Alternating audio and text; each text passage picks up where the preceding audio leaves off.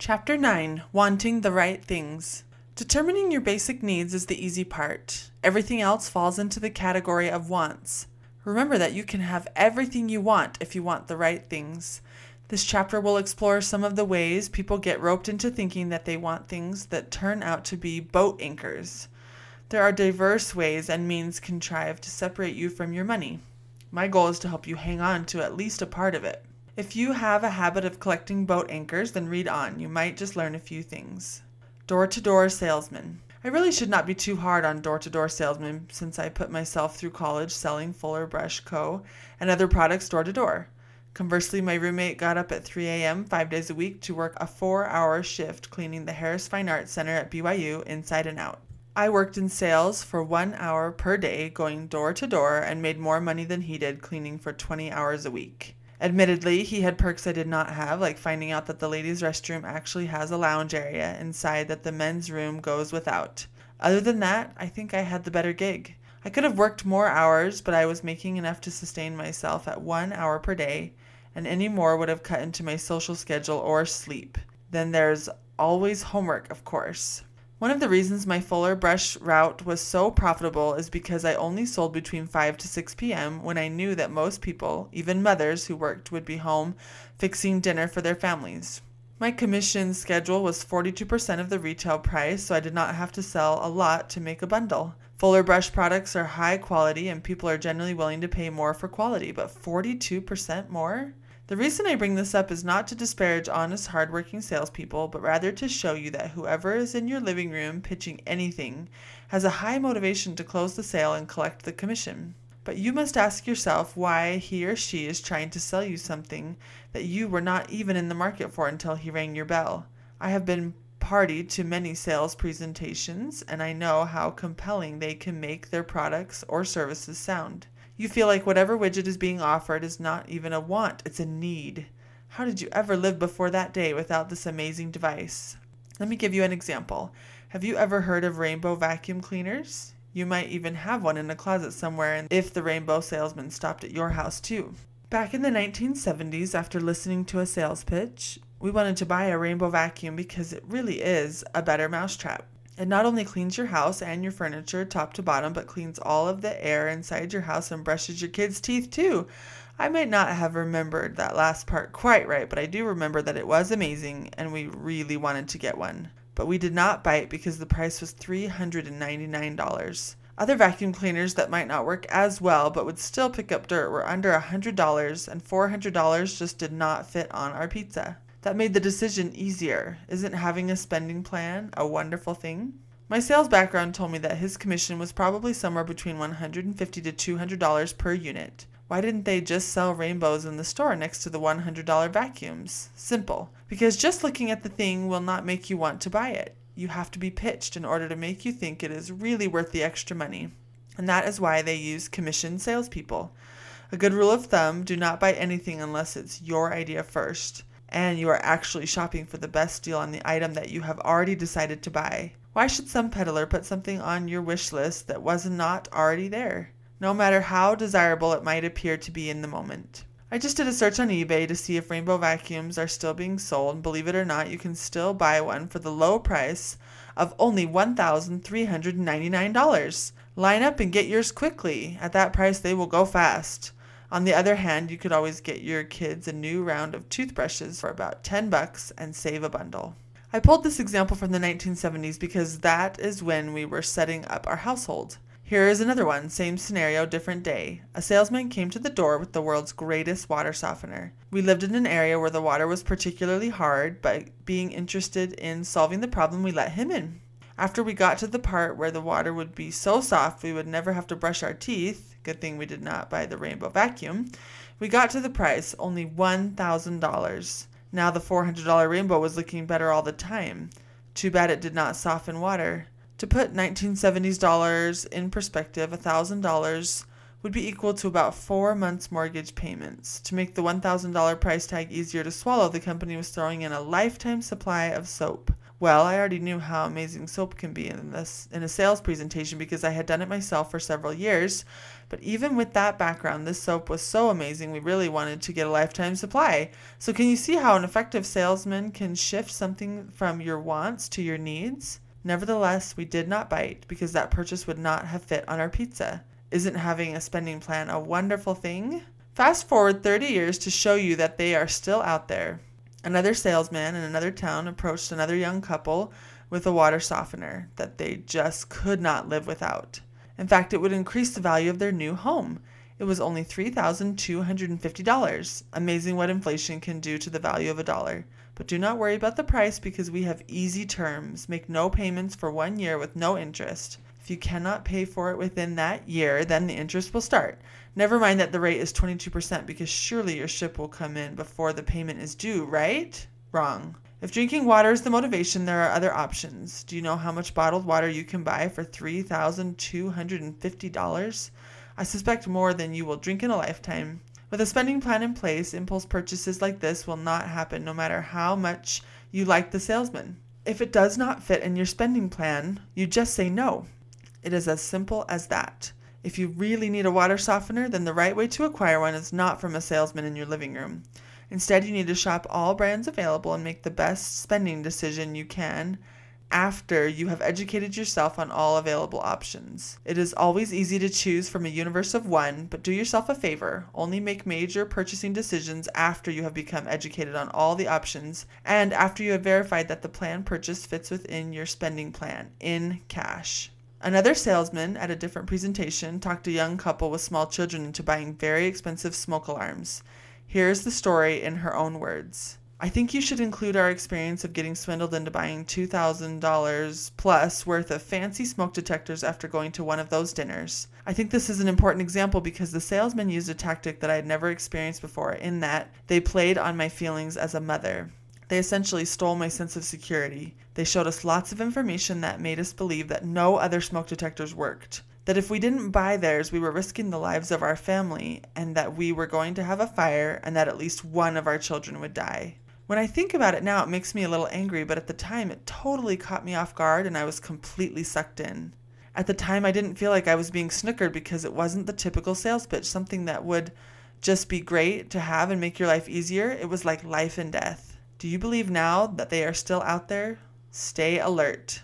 This is probably a good time to address easy terms. Vendors know that people only have so much money and that big ticket items are easier to swallow in small bites. So they come up with credit plans that make it only so many dollars per month. Run away as fast as you can. Do not give in to the lure of buying things on installment payments. Cash is king. Do not get sucked into believing that the easy payment plan does not include interest. If that really is true, then the interest has been built into the price of the item, and you will be able to do better if you shop around and pay cash. Those monthly payments eat into the future purchasing power of current dollars. When you have added a few easy monthly payments to your budget, there will not be enough to go around for your current needs. Do not mortgage your future for things you cannot afford to pay cash for today. If this is not resonating within you, then reread Chapter 6, Why We Are Slaves, Debt. It is also a very convenient defense if you have a strict policy of never buying things on credit. You just tell the salesman that you do not buy on credit, period, and you cannot buy the world's greatest smoke detector because you cannot afford to pay cash for it. Isn't having a spending plan a wonderful thing?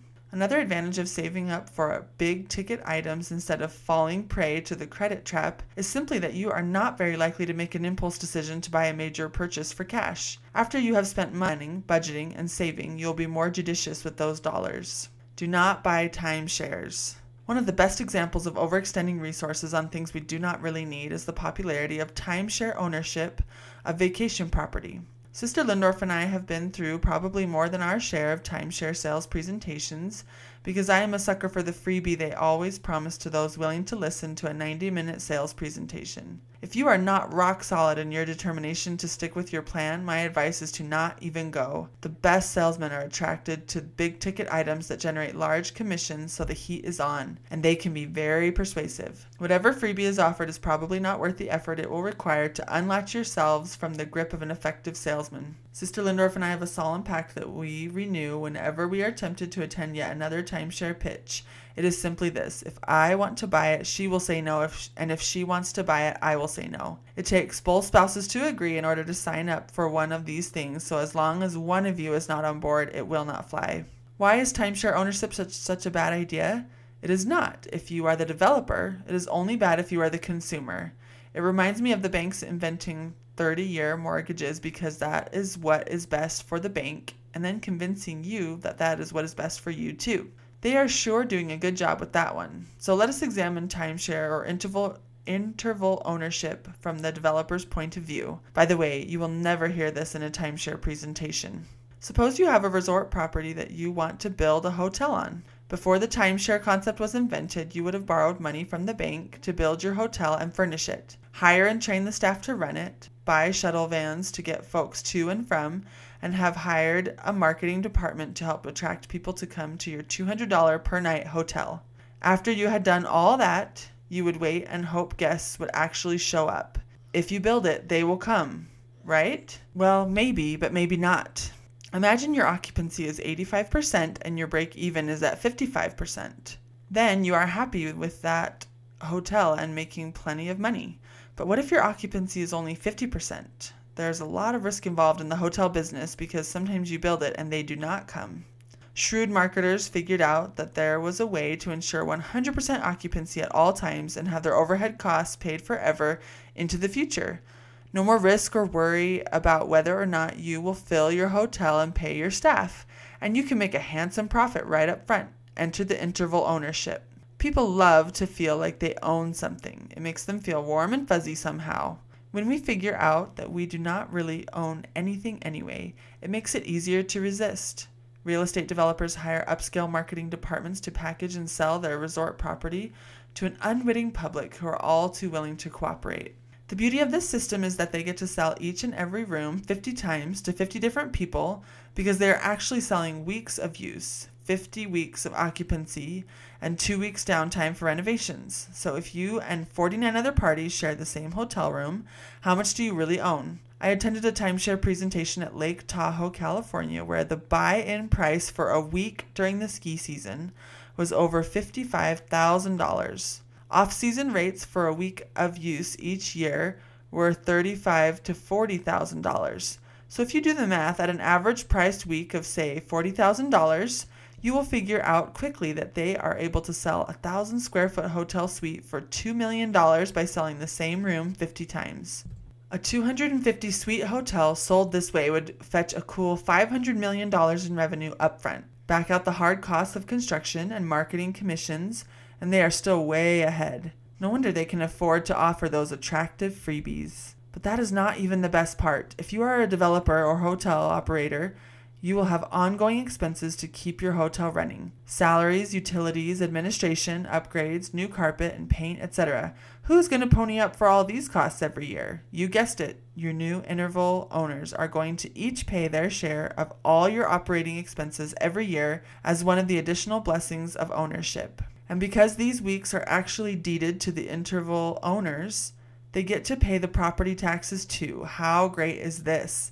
But it gets better because these new owners are obligated to pay their annual dues forever, and since their heirs get to inherit this asset, sounds like a liability to me, they get to keep paying into perpetuity. It does not get any better than this picture for a developer or hotel operator. Where do I sign up? But I want to be on the developer's side of this equation, not on the uninformed public side. There is a saying, the lottery is a tax on people who are bad at math.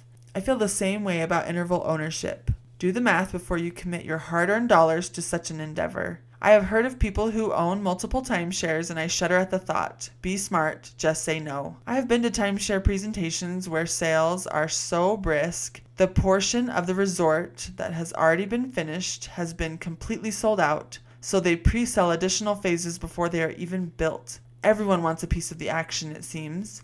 With capital accumulation like this, who needs a bank at all for a construction loan? Just sell your resort first, then build it. Where do I sign up? If, after all these disclosures, you still want to buy a timeshare, then I can tell you a better way to do it than signing up at the marketing presentation. Check out the secondary market for timeshares in the area you are considering. If the abundance of timeshares being offered at 10 cents on the dollar does not convince you, then buy one and find out for yourself why people who paid tens of thousands of dollars for a dream are willing to sell them so cheaply. The bottom line is this: no matter how much you think you need or want to own a week at a resort, you are better off renting a room when you actually want to go than being tied into a lifetime contract. What is commonly sold as an asset quickly turns into an annual liability. Once you turn that faucet on, you can never turn it off. That is not the type of asset you want in your portfolio.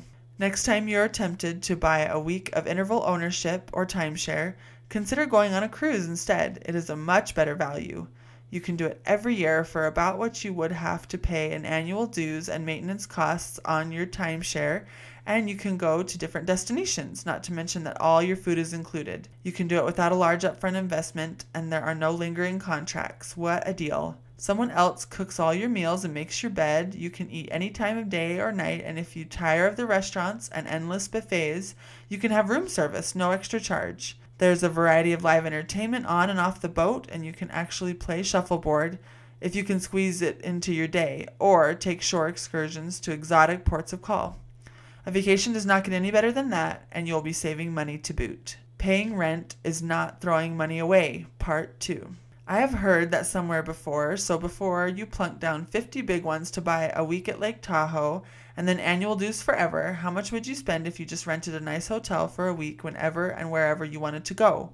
I dare say you would be money ahead by renting instead of buying, particularly if you shop for the abundant deals that are always available. Ditto to boats and motorhomes. Unless you are already retired and your plans are to spend quite a bit of time on the lake or on the road, you will find that the demands of life in most cases preclude using a boat or motorhome enough to justify the cost of ownership. Having a boat in the slip for the weekends can also lead to compromising your ability to keep the Sabbath day holy or being available to magnify your callings in the church as you get further away from home with your new toy. Better strategy: when you actually go on vacation, rent a boat at the lake where you are and turn it in when you leave.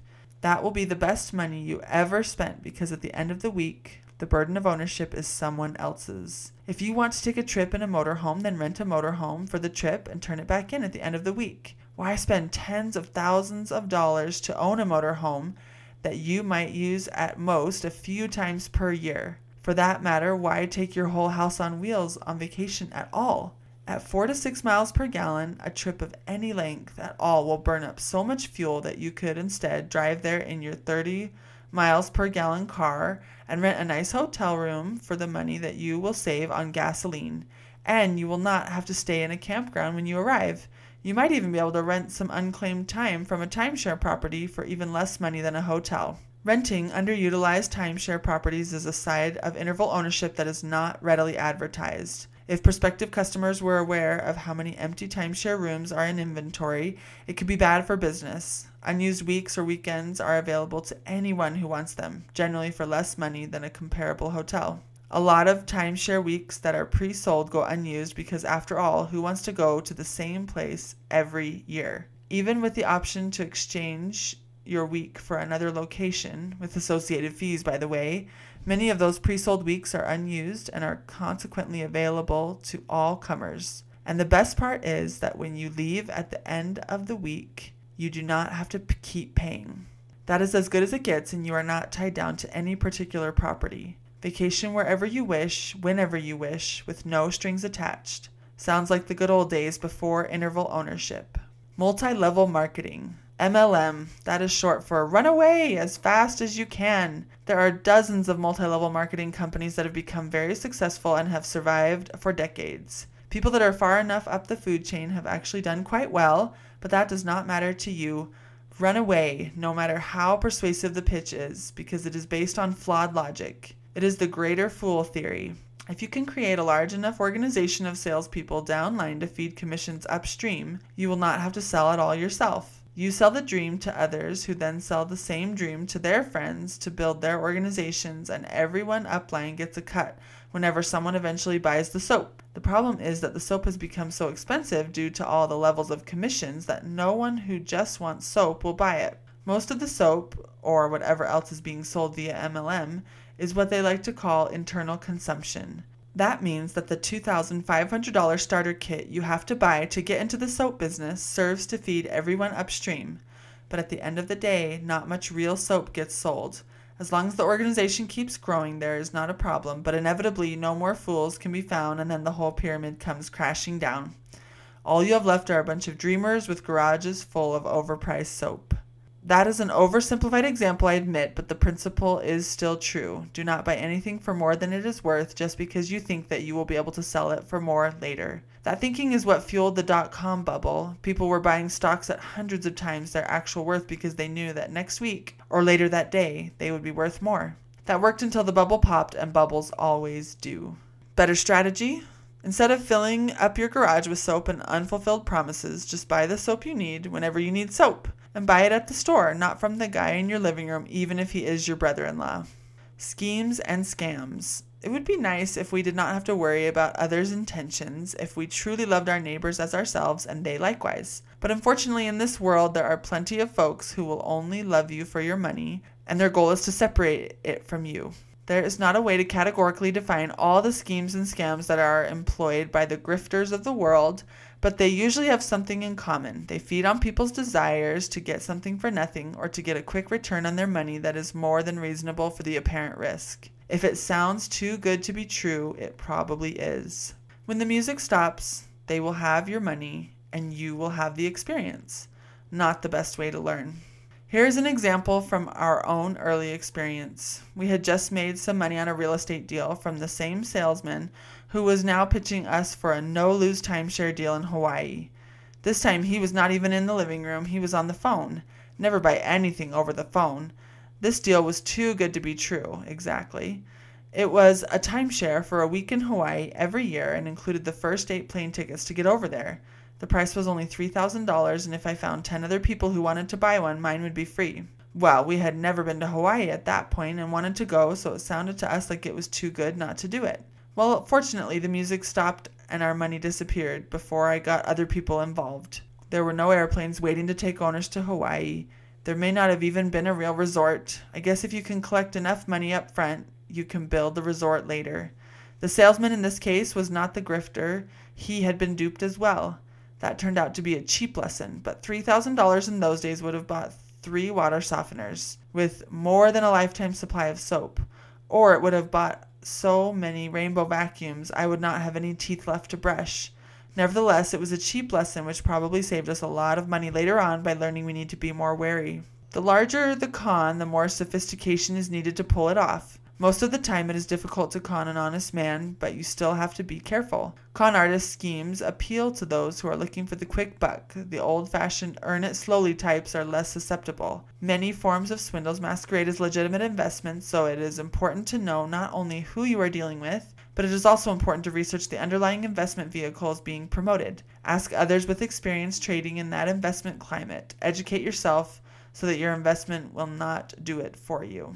When you get a little money set aside, there may be room in your investment portfolio for some speculation, but it should be a small percentage of your total investable assets, perhaps as little as 5%. Here's why. Never speculate with money you are not prepared to lose. The reason being that most of the time you will lose part or all of the funds you use to speculate. That is the nature of swinging for the fences. For every home run that you hit out of the park, there will be lots of strikeouts. My father, who was a fairly conservative investor, still enjoyed trying to hit the big one, but he was very disciplined in his approach. He did very well overall, but he definitely had his share of strikeouts. Just be careful and remember that no one will be as concerned about protecting your money as you will be. That goes for investment advisors and money managers too. If you do not want to deal personally with your investments, at least be educated enough to know where your money is and what it is doing. Trust those who are worthy of it and use a healthy dose of caution toward everyone else. There will be times when people you should be able to trust disappoint. In some cases, that is why you have 2 cheeks. In other cases, you will close the door, and it will be perfectly clear to you when the time comes which course of action is appropriate. To summarize, try not to accumulate boat anchors and be reasonably wary of anyone selling anything that was not your idea first. By doing so, you will be able to hold on much better to whatever is left. By being judicious and with any luck, you will have enough capital left over to start selling lemonade.